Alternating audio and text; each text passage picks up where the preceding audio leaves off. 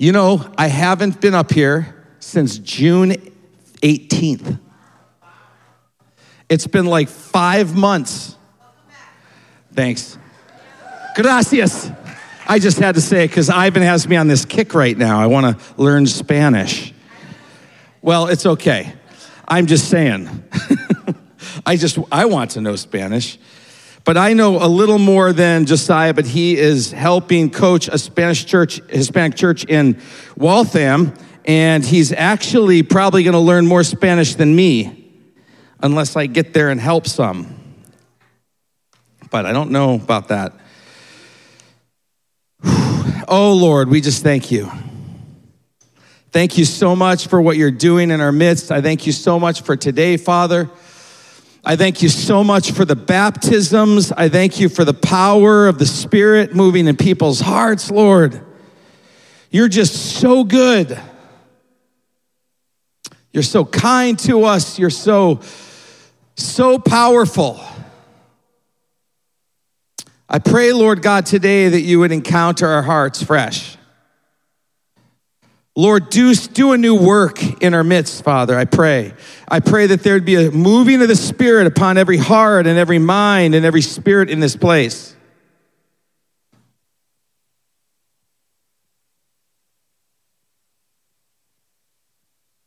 Thank you, Father. Thank you, Lord. All right. Amen. The last time I shared, I preached a message called Choose Jesus. And it was about this quiet revival that's taking place in people's hearts. And it was about, there's not all this fanfare and all this hype all over, but there is a deep, genuine, authentic work taking place in people's hearts. He's trying to change us. He's trying to restore, transform his bride. And we talked about all kinds of things. We talked about God challenging deep heart issues to bring us into the simplicity of Christ. Kind of challenging, what are the real motives? Why are we doing what we're doing? Why do we come to church? Why do we read our Bible? Why do we pray? Why do we serve in the church? These are the things that God was pressing back in June. And since then, we've had all kinds of things happen. We're in such a critical season of the Lord. There's been a clarion call to prepare. For a very long time, it's been a consistent message of people speaking from their hearts. Prepare for what the Lord's going to do in us, in our hearts, in our family, in our church, in our nation. Stephanie and Noah both preached over the summer messages that were titled the same, Get Ready. It's been a constant theme reinforced. Steve's preached for months about this. Remember the message, no wiggle room, authentic faith, diligent pursuit, seeking the treasure of the Lord so that we can be satisfied. All of these things. Josiah has exhorted on many occasions about transition, the process of the Lord. Dan shared on Sunday, we are in a transition season. Dan Lee shared out of Luke 8:18, be careful how you hear. Don't diss it, miss it, or twist it. Remember that? Well, we are needed in God's plan. And he also said, we've been entrusted with more than we understand. And I want you to really get a hold of that. I feel like I just want to today just summarize and clarify this is what the Lord is doing in our midst. And I'm telling you, there's so much that we minimize of what God is doing in this season. I don't think few really realize the importance of what he is doing, the preparation that is so critical, that if we don't prepare, we won't be ready. Be like the virgins with no oil in our lamps. Let it not be so. That's why the enemy's trying to shake people loose, discourage them. And my advice to you is don't be bewitched. Don't be deceived. Don't be fooled by the enemy. He's trying to steal the seed and he's trying to steal the promise. He's trying to get you distracted. Where is Mike Pelletier? Is he here? I saw him. You got to get on and tell him I was asking publicly for him. Like I saw him and I was going to just say, it's so nice to have Mike here today. Mike, I hope you hear this recording. He's trying to get people to diss it, miss it, and twist it. There's significant reorientation, right? Dan calls to assess ourselves, use our time differently. And that's what I want to ask you. Are you using your time on what God has spoken to your heart that he wants to do? It's all about obedience to God. Go deeper in quality of relationships. Press deeper, press deeper. Receive healing of long-term issues in your heart. Don't raise your hands, but how many of you have dealt with things in your heart and different things, vices, lies that you just can't seem to shake? Well, it's time. It's time. And we got to come out of that old formatting of saying, well, nothing's going to change. That is a lie. God is in the business of changing, transforming, changing, shifting, causing us to be new. Old things passed away. Behold, all things are new. He wants to bring you into a new season, release new affections. It's one of the reasons I just step back. I'm like, God, I want to be ready for this new thing that you are going to do in our midst. I want to be fresh. I want to just give myself to just hearing, listening, receiving, being changed, being transformed.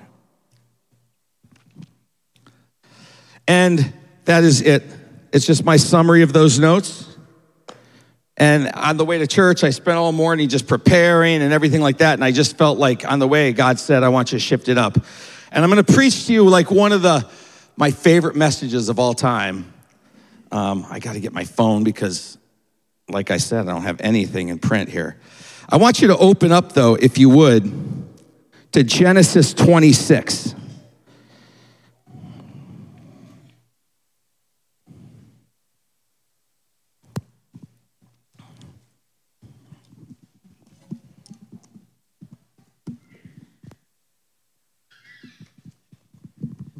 Okay, Genesis 26. We're just going to start reading. We're going to read through this whole text, right? And we're going to talk about this whole thing and see what God is doing. I feel like it's a word in season for today, Marie. There was a famine in the land, verse 1.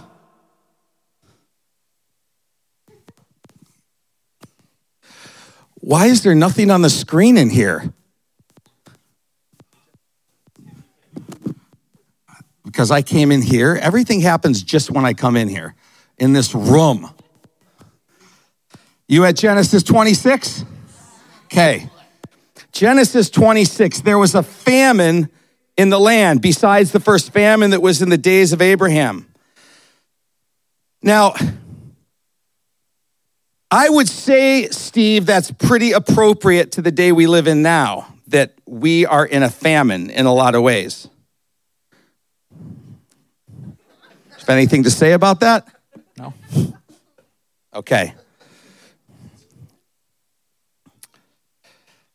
And if you think about it, think about our nation. We live in a very dark time. In our world, we live in a dark time. We live in a dark time economically. We live in a dark time spiritually, although there is a rumble, sounding from the land. There is a change, there's a shift, there's a moving of the Spirit upon everything. Even in your season that you're walking in now, many of you are struggling. It's a hard season. There's struggle. And when we prepare, preparation time is difficult. We're challenged to do things, to overcome fears, to step out, to do things we're not comfortable with. Growth is uncomfortable. Growth isn't fun. Going to the gym isn't fun until you break that barrier and then you become addicted to it. And you're like, can't miss the gym today. I got to go get my rush. Right, Daniel?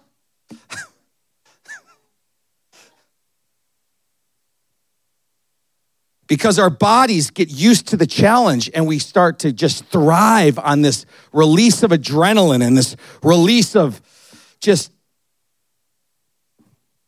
all the other things that are released.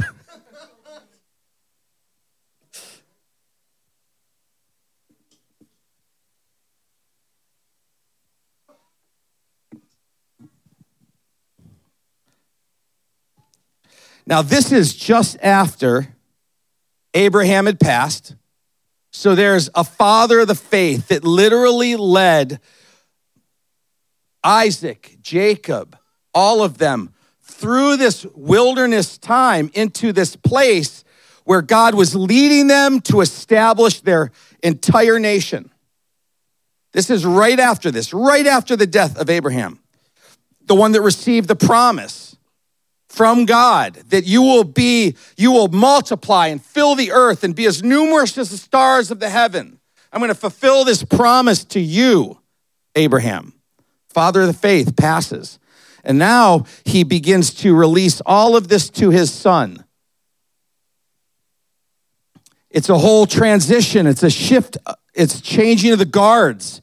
It's a shifting of promises from one generation to the next. And the Lord appeared to him and said, do not go down to Egypt. Live in the land of which I shall tell you. Does this sound familiar? If you know about the promise to Abraham, what did he say?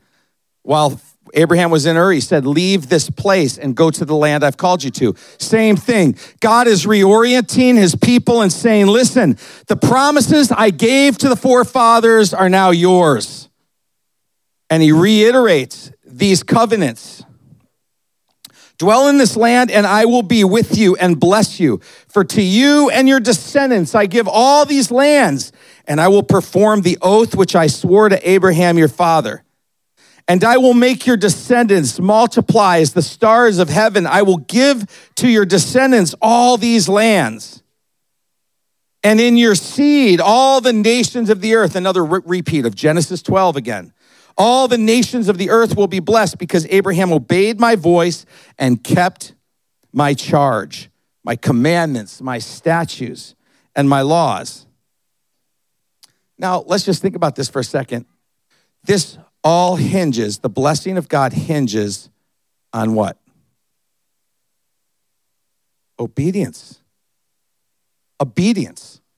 Not tradition, not what everybody else is doing, obedience. Abraham obeyed God.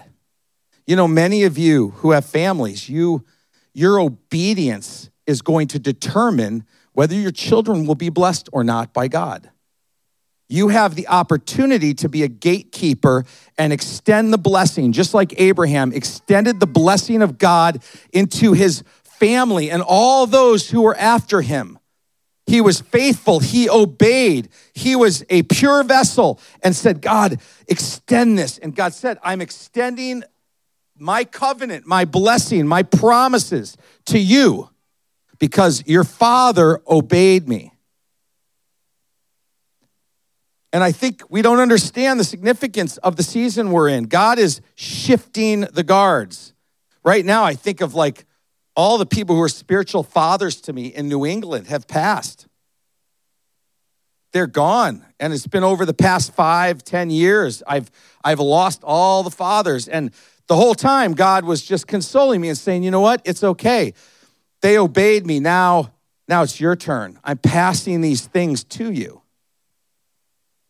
And we all enter into new roles of having to carry obedience and carry the promises. And it's dependent, it's at the stake of our children. Like our disobedience or obedience, it affects generations. So Isaac dwelt in Gerar. So we know that Isaac kind of fibbed, said his wife was his sister, the king got mad at him, things like that. But I want to look through this so we kind of see, we see the setting here. Abraham has passed. Isaac now has received the mandate to carry what his father had done, walk in obedience to God. And then God renews his covenants, repeats them, and says, I am going to do the same thing in you that I promised your father. There's a generational inheritance that's coming through the parent. And there's this famine. They're in a dark land. Isaac's dwelling in Gerar. We're going to just skip by all the sister-wife drama.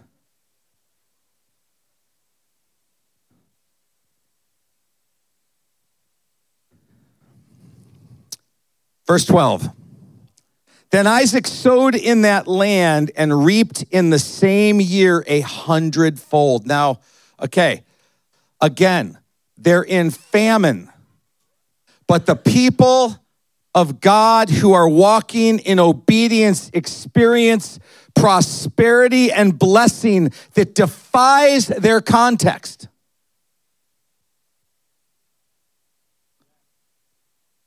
I think the first church I youth pastored in, it was pretty remarkable. We were in a real depression, a real slump economically. And the pastor at that time said, we need to build a building. So I think they were in an office park.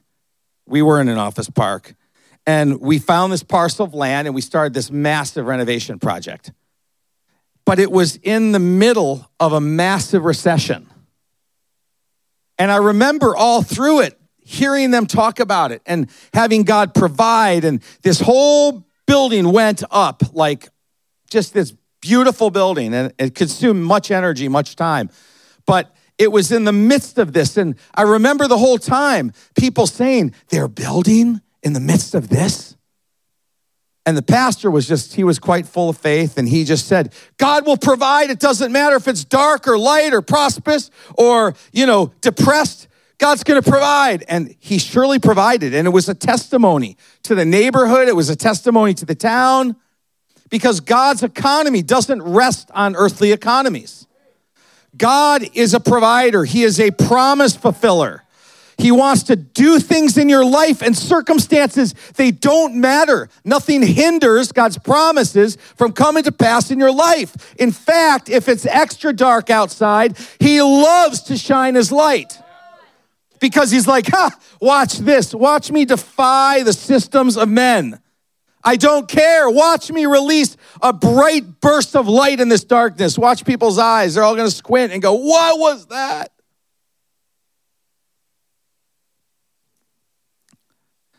And Isaac sowed in this place of great famine and reaped in the same year 100-fold, and the Lord blessed him. I'm telling you, folks, hear what the Spirit is saying. He wants you to pursue him and obey him, and he is going to blow your minds of the provision. We still are not entering into this massive outpouring of souls. We've been given a promise in early 2000s, land, wealth, souls. We didn't pursue that. We pursued Jesus. He gave us this as a blueprint of just a general fulfillment of promises. And he fulfilled land. We had a land team that we were looking at 2-acre plots. I'm telling you, we weren't there. We weren't really thinking big enough. And God's like, no, I'm God. You don't get this. I have a bigger plan. And so we just said, we almost put an offer on it's 2 acres with this old mechanical garage, steel building thing. And we were going to build the church there. I mean, we wouldn't even, it was not even half this building. And then Kit Plummer, he's like, I think you ought to check out this property. Speaking of this property over there. And so I'm not going to tell that whole story, but all I'm saying is this land fulfillment is nothing like what we were looking for. We weren't it has to be very large and many buildings. And we were looking at this little rinky-dink garage that would have been useless to us. Because God has bigger plans than we have, folks. That's why I'm challenging you. We got to connect with God, for real. We need to look past our circumstances, look past all of the things that we've lived for years with, things in our heart that we said, how can I possibly be free? Well, it's time. It's time to be free. It's time to be full. It's time to see multiplication. It's time to see increase.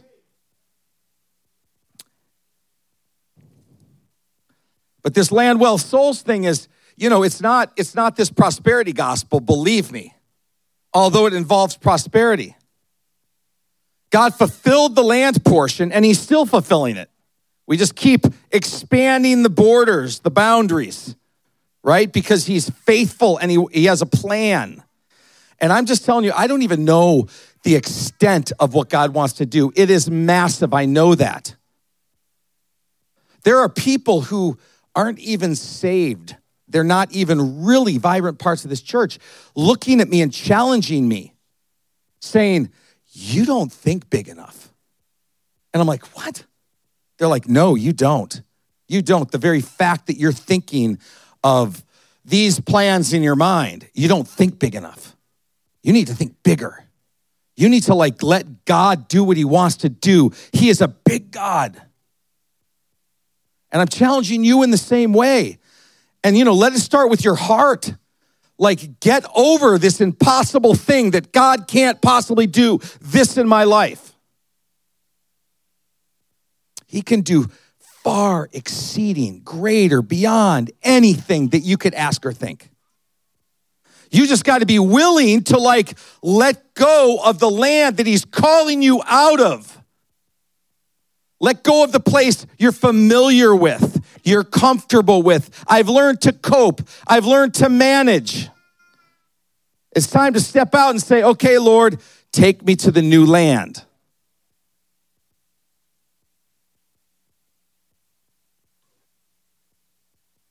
So this land, wealth, souls, we're in the middle of wealth. We aren't even near the place. And this is what I use as a metrics. In the same way we were overwhelmed with the provision of land. It went far beyond what we needed at that moment in time. We were all like, this is crazy. And that was only half of it. And then he gives us this other side, 100 acres. I think there's 7 buildings, half of which are occupied and renovated and used. Well, we use it all, but I'm saying it blew us away. We're like, this is amazing. That is going to be the metrics that determines, has God fulfilled the wealth phase? Has he blown us away beyond, exceedingly beyond everything we could even imagine or think? And that is all unto funding the greatest harvest we have ever even dreamt of. Forget about the first awakening, the second great awakening, Azusa Street, all of these revivals that we read about in church history. Nothing is going to compare to what God is going to do in our midst that we are headed right for. In the same way we're blown away by the land, and we're going to be blown away by provision from God and his blessing. We're going to be floored with, it's going to be greater than the Jesus movement. We're going to be just swarmed with souls that are hungry for God and want Jesus. Millions, millions, millions, and millions of souls. This is not a day to be making concessions and not following obediently the living God. This is a day to be consecrated in heart, humble, willing, pliable, willing to do whatever he wants to do. No attachments to distractions of this world. Wholly consecrated, fully given. Working on a regular basis of preparing disciplines of the faith, spiritual disciplines. You don't wait till you have millions of dollars in the bank to start giving. You give when you have nothing, like the widow. You consistently and in a disciplined manner, you give out of what you get. An act of trust to God. You don't say, well, When I retire, I can really start serving the Lord. No, you start serving now when you don't have time. Everything you do now. Everything's now. I live a balanced, holistic lifestyle where right now, with what I have, I am going to start being faithful to the Lord. I'm going to cultivate a heart after the Lord, and I'm going to demonstrate it with my action. I'm telling you, let's, like Dan Lee, we have to assess ourselves. We have to assess ourselves. So I don't want to get into all that. I just wanted to lay out this vision of this land well souls and that God is fulfilling this thing in our midst. We are living in the fulfillment of biblical proportion promise being fulfilled. And it's not easy because things don't go like you think they should go. I'm telling you, I know this from experience. There's a frustration that you have to deal with because you're like, things aren't lining up exactly like I thought. And then you're like, whatever, Lord, just do what you want to do. I'm here. I'm letting my heart be pliable. I'm letting you change me. I'm willing to let things go differently than what I want. I'm willing to grow. I'm willing to be frustrated by my own self. Right? I'm willing to be frustrated with other people. Just the whole time, keeping it framed properly that, oh, that frustrating person may just be a gift from the Lord. They're just drawing out where I need to grow. I'm telling you, folks, we have to have that sovereign perspective that God is truly in control of everything. Our spouses, our children, our parents, the whole board, our co-workers, our circumstances that we're like, why, Lord? I thought. And you know, even thinking you did something out of obedience and you're like, why isn't this turning out like that? And I truly believe the Lord is saying, because I want to just see how your heart will respond and your perseverance. I want you to trust. It's hard.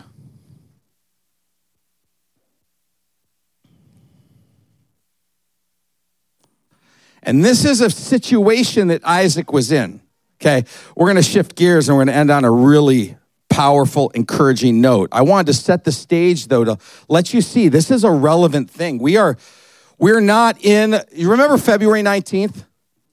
Those 2 weeks, how glorious and how effortless it was? I mean, it was like honeymoon. It's beautiful, Steve.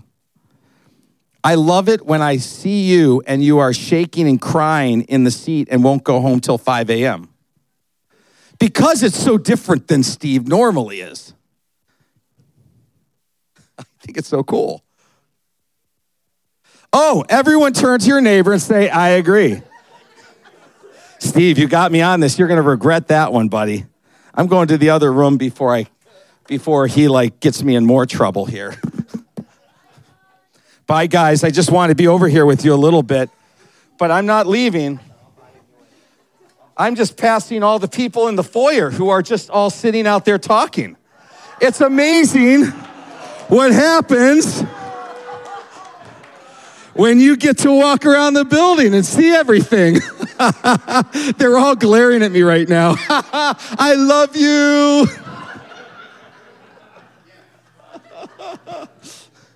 Oh my gosh. Oh, it's getting hot here.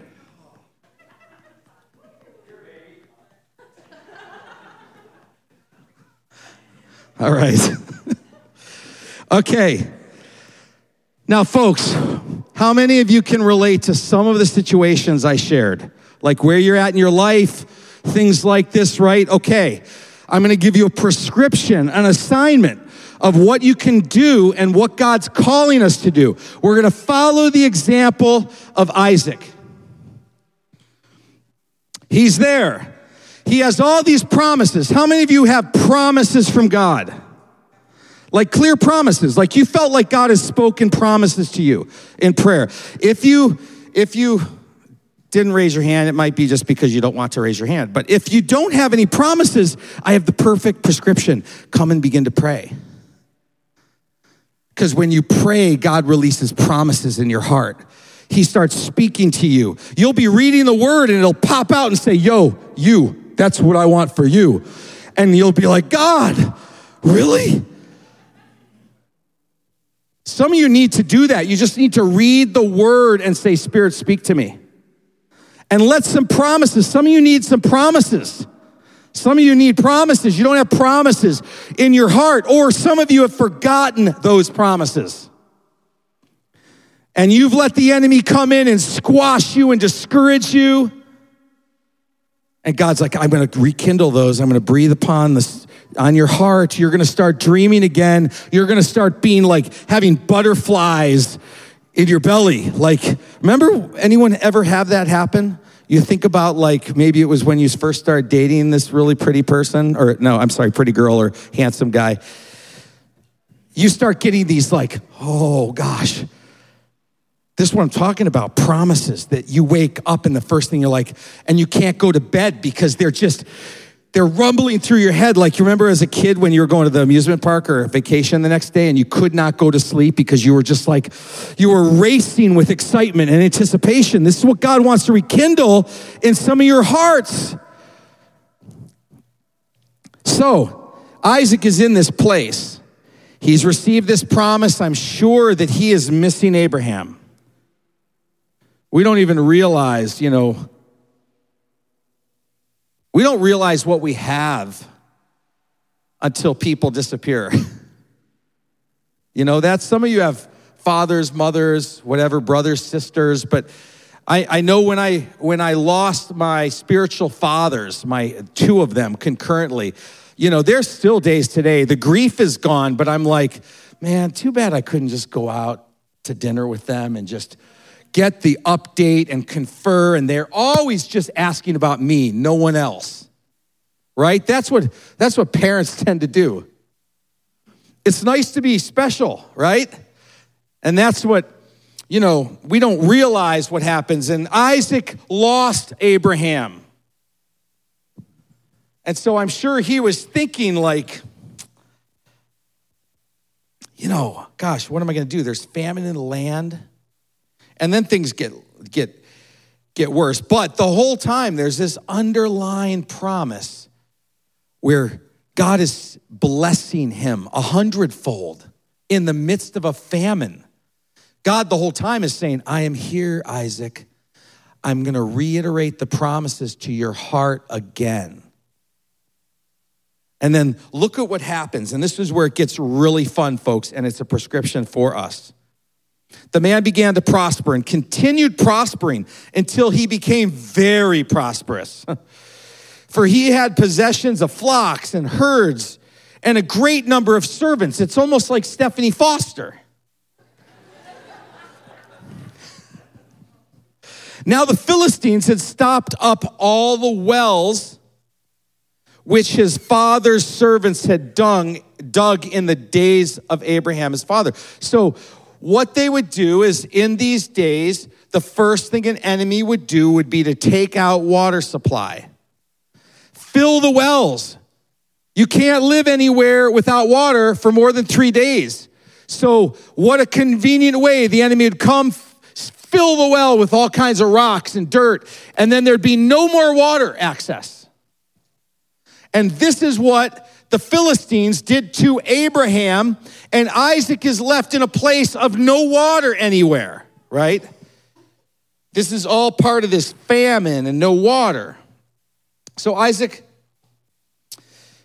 But there's still blessing. There's so much blessing upon him because remember what I said, it doesn't matter what's happening in our world, the economy, his nation, the famine. God blessed him 100-fold, prospered him. Because God likes to shine through his people and say, my people have me as a God, and I'm going to defy everything around them. Come on. So, Abimelech, the king of the country that he was residing in, starts getting insecure. He's like, what is going on with this Isaac and his family? They're doing too well. And they start getting a little bit afraid. So Abimelech said to Isaac, go away from us. You are much mightier than we. Then Isaac departed from there and pitched his tent in the valley of Gerar and dwelt there. And Isaac dug again the wells of water, which they had dug in the days of Abraham his father, for the Philistines had stopped them up after the death of Abraham. He called them by the names which his father had called them. Also, Isaac's servants dug in the valley and found a well of running water there. But the herdsmen of Gerar quarreled over Isaac's herdsmen, saying, the water is ours. There was a fight over water. So what did he do? So first, he gets kicked out of where he's staying. Like kicked out. He didn't just like, I think I'm going to look for a better place. My lease is expiring soon. No, the king said, get away from here. You're doing too well. Now, he could have a pity party and he could start griping and complaining about Abimelech and say, God, what are you doing? You've abandoned me. Instead, he goes, let's go, guys. We're going to go and we're going to just start walking. Because God also, if you remember, just promised right before this, I will take you to a land I have for you, right? He forgot that. No, he didn't. He remembered. And he encouraged himself in it. He said, come on, guys, let's go. Time to dig a well. We need water. So they start digging a well. The herdsmen start going, hey, that's in our ground. That's our water. So there's a bunch of quarreling right now over this whole thing. So what did he do? Isaac started a fight. He armed all his men and said, we're going to kill these people and fight for this water. Ready?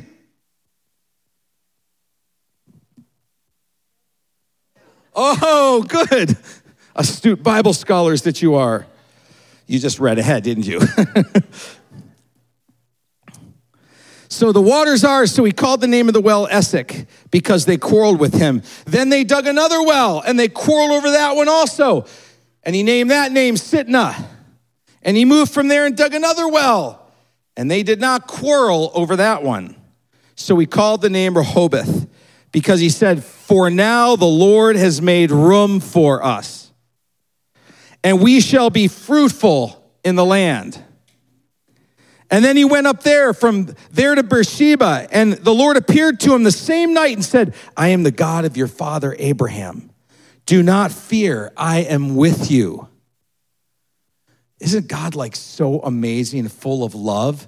He's like constantly after us saying, hey, don't forget. Remember what I said? Remember what I said? Remember my promise? Remember, I really do love you. I care for you. Remember, when you feel alone, it's not true. I'm here. I'm with you always. I will bless you. And here he goes, repeating the same promise that he did to Abraham as father, to him at the beginning of this chapter, and now again. I will bless you and multiply your descendants for my servant Abraham's sake. So he built an altar there and called on the name of the Lord. And he pitched his tent there. And there Isaac's servants dug another well. Folks, are you getting the pattern here? This well digging has become like a thing to do. When things go bad, what do? Someone turn to Steve Arsenal and say, hey, dig a well. Turn to your neighbor and say, dig a well.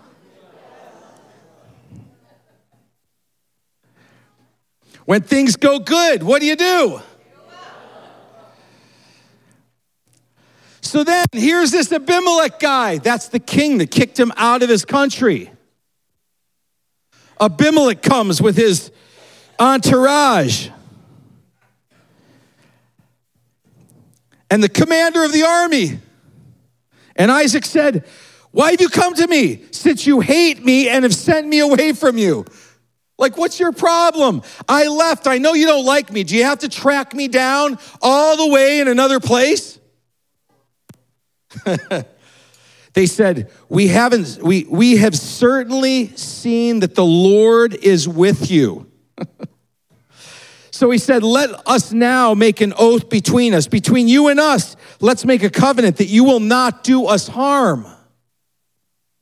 Since we have not touched you, since we have done nothing but good and have sent you away in peace, you are now the blessed of the Lord. Folks, in my estimation, Isaac, sure, he got a lot of blessing, but his path has not been easy. He's literally been kicked out of a country, had to redig a well, and I don't know if you've ever done something like that, but do you know how hard it is to dig in rocky ground? It's like a rock, and then you have to somehow unwedge that rock, and then you hit more rocks. And this is a well that's like scores of feet deep. And so like you need to hoist down, and you're like this, trying to like get in this little well, put things in a bucket, and pull these rocks all the way out until you're in water. Then what? You have to keep like going down in the water and putting things in the rocky bucket, and then tread water. And then you have to climb back out to go to the bathroom.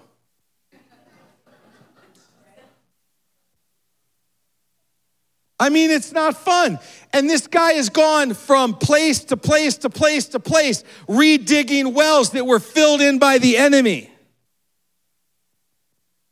And this king is coming saying, please make a peaceful covenant with us because we're afraid of you now. You are blessed of the Lord. See, some of you folks, you don't realize you are blessed of the Lord, and you're just looking at all the terrible things and all the lacks in your life, and you're just complaining, saying, woe is me. Yet other people are going, you are blessed of the Lord. You are blessed of the Lord. The hand of God is on you. And we need to come out of our situations, circumstances with thankful hearts and realize how blessed we are. And silence the enemy and say, no, I am a blessed child of God. This is only the beginning of massive fulfillment of promise. And we need to dig a well. And then dig another well. So Isaac made them a feast, and they ate and drank. They rose early in the morning and swore an oath with one another. And Isaac sent them away, and they departed.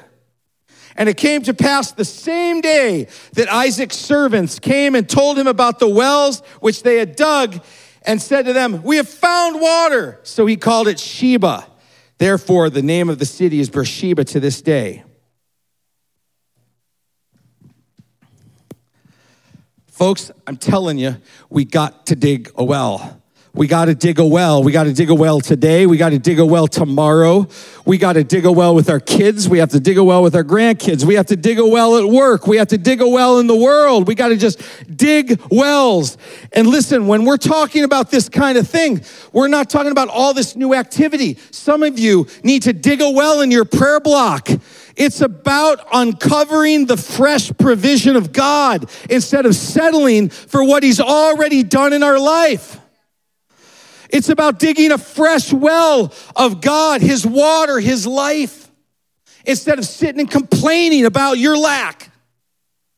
It's about finding that fresh provision, finding that place of blessing from the Lord, letting his blessing pour out in your life. Some of you, if you'd get your eyes off of your mess and start looking to the Lord and thanking him and telling him how awesome he is, you would start realizing, oh, there's massive provision right in front of me. Look at what the Lord has given you. This is another word Dan gave, is look at your resource and say, how can I use what I've been given to bless the Lord?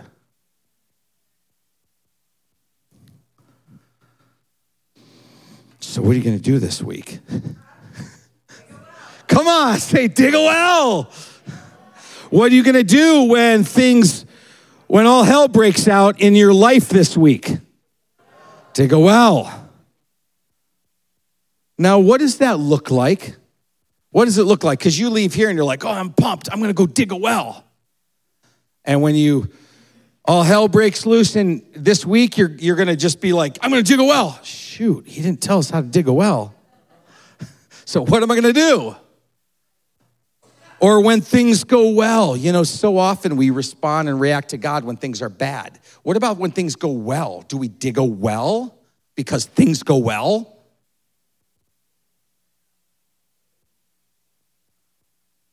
What do we do? Like, I know what I do. Like, some of you might not pray in tongues, but I love to dig a well by just going. Because the Bible says, rivers of living water flow from your belly, where that spirit, from your bowels, from the innermost part of your being. And I love to just sit and pray in the Spirit and worship God. That's what I do. I just close out everything else and I just go, God, I'm going to dig a well right now. Thank you, God. And you could do it at work. You could just say, I just got to go to the restroom for a second. I'll be right back. And you close that stall door and you start going, oh, Jesus, thank you, Father God. Thank you, Lord. And you find that small window of place where no one else is around and you start digging a well. And you start crying out to God and you start drawing off of his strength. And you start thanking him for what he's doing. You start lifting him up, telling him how great he is, telling him how magnificent he is. And all of a sudden, you start sensing God's presence in your heart, and you're like, oh, I'm actually feeling a little better. What's really a shame is, why have we gotten to a place where this is new? When we can just take 30 seconds and I don't know about you, in 30 seconds of just telling God how amazing he is and magnifying him and praising him and finding that place of thanksgiving and praise, all of a sudden I start saying, whoa, I actually feel pretty good. What if we start doing that throughout the day and just acknowledging him, digging a well, and then when we get home, we dig a more substantial well? Say, I have a little more than 30 seconds here. I'm going to just find myself 5 minutes and dig a well 10 times the well that I dug at work. And then you find other times where you say, ooh, I think I want to dig a bigger well. Hey, Amy, I need you and Noah and Alex and Ev. Let's go dig a well tonight. We're going to go extra deep well, like wider well. And we can jump in and swim in it if we want. No, that's kind of gross. But you get the point. Big well. Start developing a culture and a community that's all about digging wells together. And I'm telling you, folks, we need God. We can't do this in our own human strength. We can't do it. We humans cannot do what our heart longs to be done. We need our Creator, the God of the heavens and the earth, to begin to pour out and to begin to ignite our hearts and cause us to start to spark with this hunger and desire. When we start calling out to him, God does impossible things, and he's going to fulfill promises in your heart. It is the season. Father, I just thank you. I praise you for your goodness. Father, I pray that with this word, you'd confirm it with signs and wonderings, deposits of hunger and thirsting after righteousness, and the accompanying promise that you will be filled. Oh, Lord, we just thank you. We praise you. We worship you for being so good. We thank you for your vast supply under the surface of this dirt and rock. We thank you, Lord God, that you are there. The trees are drawing off of all of your sustenance and strength. Father, cause us to be like trees planted by rivers of living water. Father, I pray you just break off doubt, break off unbelief in this place today, that you release faith and hunger and thirsting. Thank you for releasing hope in every heart and every mind, Father God. I thank you today would be a day of great impartation. Lord, I thank you for an increase of dreams and visions, a stirring in people's hearts, that they could begin to sense and grow in expectancy for the great things you're about ready to do in their lives, in this place, Father. Thank you, Jesus. Thank you.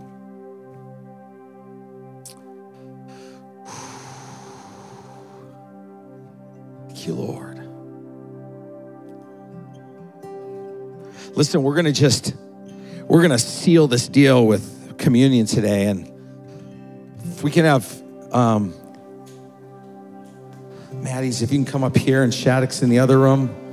And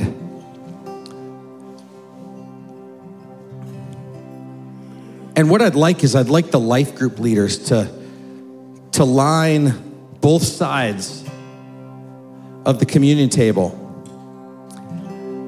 And I want to come up here and take communion today. And, you know, this, folks, this is a nice gesture, what we do here. But this isn't like New Testament communion. New Testament communion happens in life group. When you go and you break bread together and you partake of drink, it's a meal. In the Bible, it was a meal where believers shared hearts and shared a meal in a home. We're doing this just because we're trying to broaden the experience. But this is just a symbolism of his body that was broken for us. And this cup that represents that blood that was shed on the cross. And what I want to do today is, as we've just shared about this and just this place of digging a well, you know, because it's not just a personal thing. You know that. I painted this whole picture of this personal digging a well experience where you get with the Lord and you're like, oh, Lord, thank you. That's your personal thing. But folks, what we just read about were corporate wells. They were corporate wells where community had to come together and dig that well. And listen, folks, we've dug a lot of wells in 9 months of prayer. And you can ask people doing the prayer, hey, are you always feeling like jumping up and down and running around because you're just so excited? No, sometimes it's some hard work.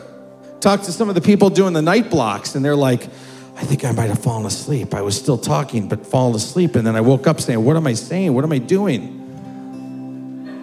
Hard work. It's hard work. But we're digging wells together. And as a community, we have to continue to dig wells. So many wells that there's living water springing up all over, that there's baptisms every week. Because people are coming to Jesus. And the life of God is undeniable that's being released all over this place.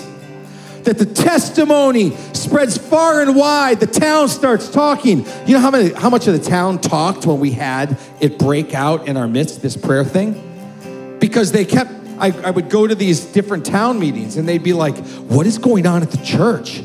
I see cars coming and going at 2, 3 in the morning. And I'm like, because we had prayer start and it hasn't stopped. And they're like, what? Really? So now when I go to these town meetings, they're like, has it stopped yet? I'm like, no, it hasn't stopped yet.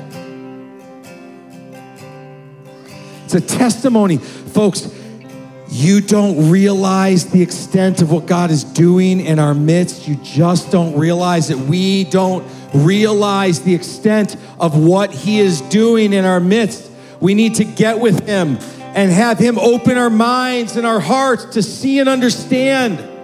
Lord, show me what you're doing. Show me. Speak your secrets, your mysteries. Share it. I'm your friend. That's what the Bible says. He shares secrets with his friends. You're his friends, get it?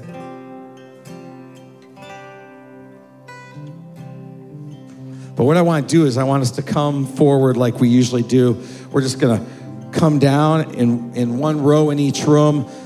Place your hands on the person in front of you.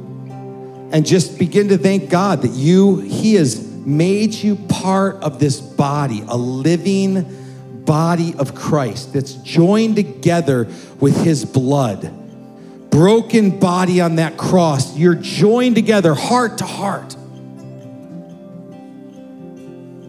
Washed clean, called out, adopted, chosen by him to be his and him to be yours. And then as you partake of communion, I'm just going to have these folks just kind of break up so you have half of you on each side. And then I want these folks, as you come down, just kind of go one row this way, one row this way. And they're not going to stop and pray for you, but they're just going to be praying for you as you pass by and praying for God's blessing, praying for revelation, praying for insight, praying for understanding, praying that this week is a powerful week where you break into fresh water, fresh relationship with God, fresh hunger, fresh thirsting, where you're going to start having like this thing well up that says, I want to dig some wells this week. Lord, I want you. I want a fresh touch from you.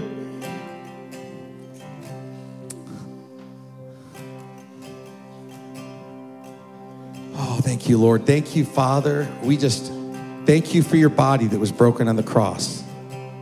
We do this in remembrance of you, Lord. And even at Life Group, we come, forgive us for taking you for granted. We come next time to break bread and determine in our hearts we're going to remember the Lord's Supper, your amazing sacrifice on the cross. Let it be fresh. Forgive us, Father, for familiarity. We just thank you for that cup that we partake in. We thank you. You took the cup of demons so that we could have your cup. Thank you, Lord God, for the cup of blessing and regeneration and washing and healing, that we are as white as snow. All sins are gone. Behold, all things become new. You do a new thing, Lord, in our midst right now as we partake and take upon our hearts fresh the sacrifice of the cross.